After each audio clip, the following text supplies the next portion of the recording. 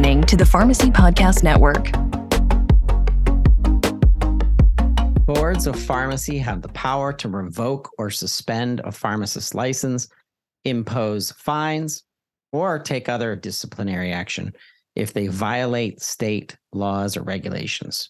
By maintaining a positive relationship with your respective boards of pharmacy, pharmacy professionals can stay up to date, changes in regulations, receive guidance on complex issues, and ensure that they are delivering safe and effective care to their patients. Today's podcast is all about demystifying boards of pharmacy and how to work best with them. We'd like to welcome Lucas Morgan from Fryer and Levitt to the Pharmacy Podcast Network. Welcome to Gavel and Pestle, the podcast that explores the intersection of law and pharmacy. As pharmacy professionals, we know that the complexities of the pharmaceutical industry, policies, safety, and law are crucial to the delivery of healthcare. That's why we're here to dive deep into the legal side of pharmacy, discussing topics that are important to our profession. Join us as we speak with experts in the field and explore the latest news, trends, and developments that impact the world of pharmacy, from drug regulations to intellectual property, from liability issues to patient safety. We'll cover it all. Whether you're a pharmacist, a pharmacy technician, or a pharmacy student, this podcast is for you. So sit back, grab your gavel and pestle, and get ready to dive deep into the fascinating world of pharmacy law. This is Gavel and Pestle, the podcast about the fusion of law and pharmacy. Hey, how do you work as a clinical pharmacist, as a licensed pharmacist, as a long-term care specialty community pharmacy? How do you work with your boards of pharmacy? Does that make you cringe when you hear the statement board of pharmacy? You know, I am not a pharmacist. I'm not a pharmacy owner. I don't know what the board of pharmacy sometimes even does. I know a little bit from the NAPLEX and understanding what NAPLEX is and licensing within a state. But we're going to be talking about demystifying the state boards of pharmacy today. And I met the leader of this organization back at Armada Health 2015, which is now called Assembia. Jonathan Levitt is just a pioneer in law fused with pharmacy and pharmacy practice and the business of pharmacy. And we are so excited to have people that we can reach out to. It's all about your network. We talked about networks. Lucas Morgan is here today from Fryer and Levitt. Lucas, welcome to the show. Thanks so much, Todd. Happy to be here. So you and I have talked before and prepped for this because this to me is a complex subject. And that is, understanding your boards of pharmacy, understanding how to work with them. Before we get started, though, I want listeners to understand your role with Fryer and Levitt, and then also your tie-in to the business of pharmacy. You have been in litigation for a while. You've understood the insurance realm. You handle complex disputes involving PBMs. We love that. We got to have you back on the PBM Reform podcast at some point. But tell us a little bit about your background. Sure. Thanks so much, Todd. And I really appreciate the things you said about Fryer Levitt. And as far as the litigation background goes, as you mentioned, do a lot of work in the PBM space, handling disputes on behalf of providers. But shifting more in focus on the board of pharmacy realm, I would describe that as kind of being a quasi litigation setting, meaning that you see some components of traditional court litigation in federal and state court, but also some kind of expedited or streamlined proceedings, because when you're working with a board of pharmacy, one of the things that people often overlook is that you're dealing with an administrative agency that's run by the federal or state government as opposed to a private party. And I've been working in that realm it's coming up on 10 years, is not off in the distant future. And I started working in that space because of working with so many pharmacy providers in the PBM space and starting to learn that they were also experiencing issues or had questions arising as it relates to dealing with their board of pharmacies. So, what is really interesting about the timing of this podcast is there's a series out right now that's sponsored by Fryer and Levitt, Navigating State Boards of Pharmacy Insights and Strategies for Pharmacies and Pharmacists. We're kind of in the middle of it. You've already gone through common actions taken by boards of pharmacy. Let's start there. What are the common actions that are happening with boards of pharmacy and the relationship with pharmacies? And is this kind of a blanket where they deal with all pharmacies the same way, or our long-term care, specialty, community chain is a little bit different depending on the state? That is perfect question. I would say that generally speaking, these particular actions that I'm pointing out are generally applicable trends that I see from state to state in some form or another.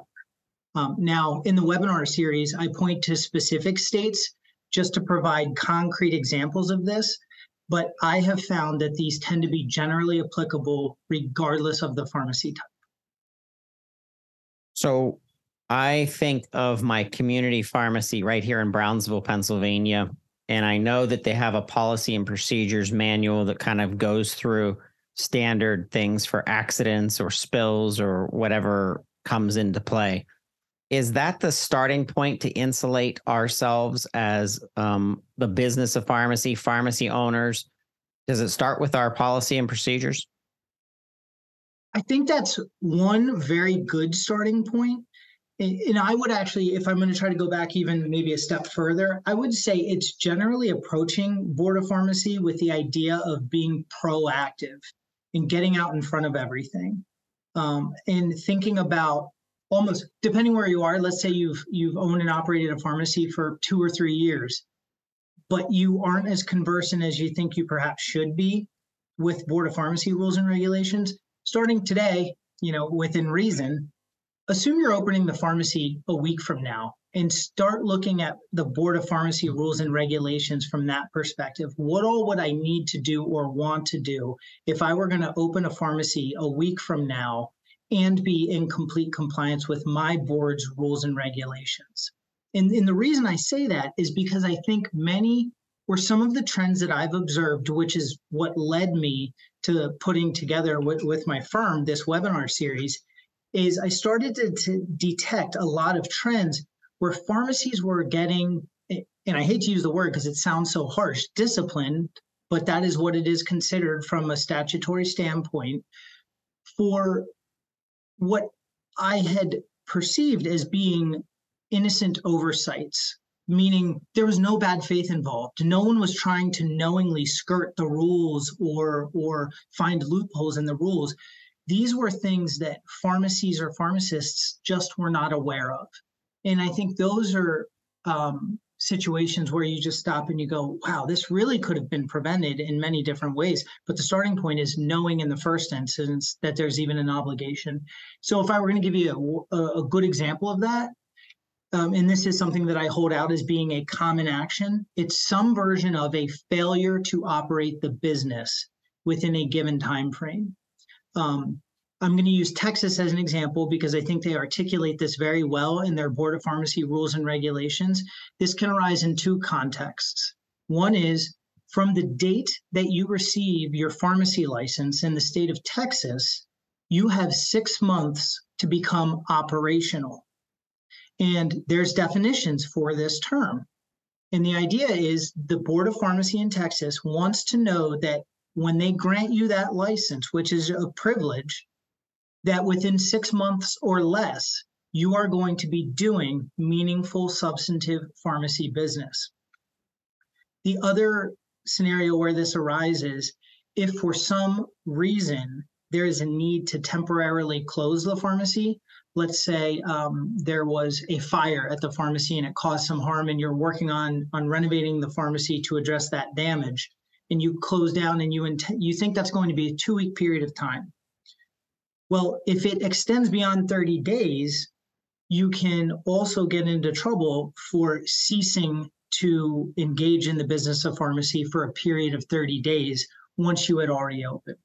So those are examples of something I see as common actions, which in some instances, pharmacies or pharmacists are either not aware of this obligation, or the other scenario I see sometimes is thinking you're going to get it under control, or you're going to get open within that period, but before you know it, 6 months has come and gone, and you're just, it's too late now. Do you see some states being more difficult to operate within than other states? I don't think that the states themselves, in terms of the boards or the board members, are necessarily more difficult. I believe that some states have rules and regulations that are more detailed and thus perhaps a little more onerous to understand and comprehend.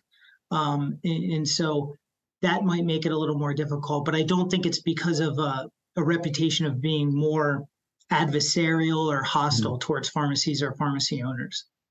So I really like in your webinar where you start breaking things down into sections. And one of the interesting points was the significance of effective communications with state boards of pharmacy. This sounds like a very simple point, but in essence, it probably isn't. So what does that mean? If I'm a pharmacy owner, how can I be an effective communicator with my board of pharmacy?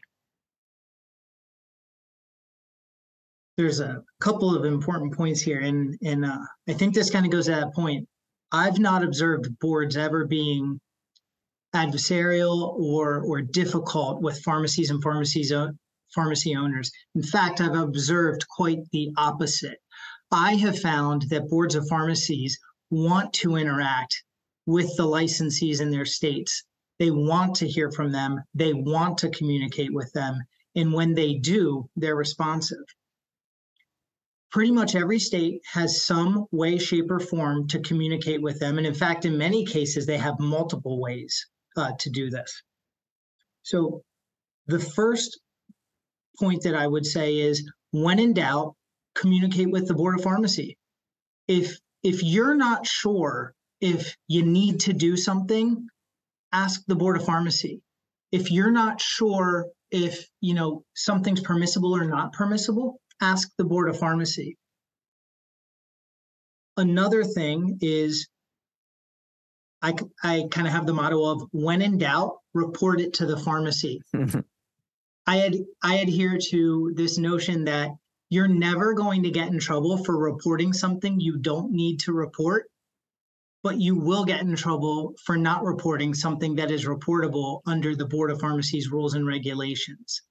Now, a lot of people will push back on me and say, well, Lucas, if I report a disciplinary action, for example, aren't I going to get in trouble for that disciplinary action? And this can arise where you're licensed in more than one state. So let's just say Pennsylvania, New Jersey, two bordering states. You're licensed in both. Pretty much every state has an obligation that if you're disciplined in one state where you're licensed, you need to report it to another state where you're licensed. And they'll say, well, if I report that, aren't they going to discipline me based on that report? And the answer is yes, they might. But if you don't report it, you will also be disciplined for failing to report it. So it's two separate, potential issues. One is the just objective failure to report, and the second might be for the underlying issue that arose in the other state. Now, that is not always the case, but the way to get out in front of that is with communication and making that report. And by the way, if you do that in a proactive manner, then you're controlling the narrative of that, and you're able to present that to the Board of Pharmacy, I would say, in the most accurate manner, but also perhaps in a more favorable manner, in more favorable narrative. If you were to average, I know this is a hard question, but I'm going to pitch it to you anyway. You've been in this for a long time, so I know you can handle it. And I'm curious. So what are like the top 3 issues that you see coming up with pharmacies throughout the country that you're just like, it's like a Simpsons moment when you smack your head on your hand and you're like, why did they get in trouble for that? Like, what are common themes that are constantly coming up that pharmacists or pharmacies should be aware of, and they're just not, or it just slips? Or what's one of the more common themes where the Board of Pharmacy comes up with disciplinary action? Well, I would go back to that failure to operate scenario. I think that's a consistent situation that you see arise throughout the country in some way, shape, or form. But to add another component to that, it goes back to what I just described, in that it's that failure to report. Now, it's not always discipline, but I would say a general dolt moment, to use your term from The Simpsons, which I appreciate, is failure to report basic changes. I would say, generally speaking, pretty much every change that occurs at a pharmacy needs to be reported to the Board of Pharmacy, even some of the more basic stuff. So, and this goes back to my idea of, when in doubt, report it anyway. Let's say you make a small modification to your hours for a short period of time because of personal matters. You're still going to be full time, but instead of closing at 5 o'clock, you've decided to close at 4:30 because you need that half hour to start picking up your kids from school. Report it. Now, I can't tell you off the top of my head whether all 50 states require that to be reported, but I can tell you this: if you don't have to report it, you will not get in trouble. But if you do have to report it and you don't, you could have just caused an issue. And the thing I had led, I think, by saying I don't like using the word discipline because it sounds so harsh. But because you're dealing with an administrative agency, and when they take action against a licensee, even on some of these more innocuous issues, it goes down as discipline, which is 9 times out of 10 publicly available and reportable information. So I'm thinking of a discussion that took place at the American Pharmacists Association. We were talking, there's a lot of chatter about burnout and how pharmacists throughout the nation, especially in our chain environments, are becoming burnout based on the immense amount of work that they're doing that the pandemic pressed down on, which was testing and then treating for vaccinations. And on top of that, all of the influx of activity that was happening at a pharmacy in the form of prescription management and putting it through normal workflow. So when we think of a current event, has this burnout issue and staffing issue, has Fryer and Lovett seen a Board of Pharmacy disciplinary rise in what's happening because of the pandemic and the outcome, and now workflow issues? I mean, work staffing issues, really. I think the answer is absolutely yes. And it's because of that combination of, I would say, burnout combined with a lack of available qualified staff to fill crucial positions, especially that of supervising pharmacist or pharmacist in charge. And again, it's not because the boards of pharmacy are going around looking for these issues. I mean, in one sense they are, but in the other sense, they're really just kind of doing their job to protect the well-being of the residents of their respective states. And they detect gaps in time where there hasn't been adequate staff in place. And so 2 things, we're seeing right now that you said: burnout, and also just a lack of qualified individuals to fill these crucial positions. So when you combine those 2 things, it's an environment that's ripe for these types of issues to arise, which is, an example might be a pharmacist in charge unexpectedly quits a small pharmacy based on burnout. And then the pharmacy is all of a sudden in the position of not having a pharmacist in charge. And they turn around and they frantically look to hire a new pharmacist in charge, but they're just not able to find anyone that fits the bill. Now, the good news is most Board of Pharmacy rules and regulations account for this type of scenario. But what do they ask for in return? Communication. Let us know. Tell us you're having this problem. Pennsylvania is an example of that off the top of my head. So my last question is about credentialing, and that is, tell us a little bit about how important that is in keeping in, the good graces of your board of pharmacy. Where does credentialing come in? I can imagine that it's when you're opening up a new pharmacy, that's kind of like a given. I understand that. But what about the ongoing pharmacies that are out there? What is it about credentialing that we have to keep up on? Very important. And, as a threshold matter, you want to be accurate, but it goes back to that notion of regular communication with your board of pharmacy. The credentialing process, even though it's more formalistic in a mandatory requirement, it's still another way of communicating. And so providing updates through your credentialing that reflect accurate and up-to-date information is really important. But the other thing I would say is, as it relates to credentialing, but more so re-credentialing, that's coming. And that's an example where you really want to be sure that you are also maintaining regular communication with the board in that interim period. Because I've seen, and when I say all of this, these are generally applicable principles that I've observed. Every state has nuances and variations, so that's an important thing to keep in mind. But I've seen two general versions of recredentialing. One is, two versions of reporting obligations. One is, you don't have to affirmatively report it to us when it happens. We just expect that you will tell us during your recredentialing.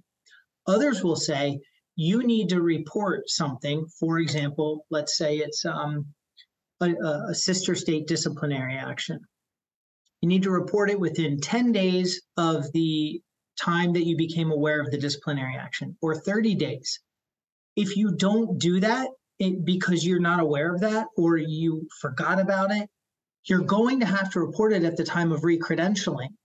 And so if you miss that mark and you're now beyond that time frame, it's going to be reported in the recredentialing, and that could be the means by which the Board of Pharmacy learns that it wasn't reported earlier when it should have been.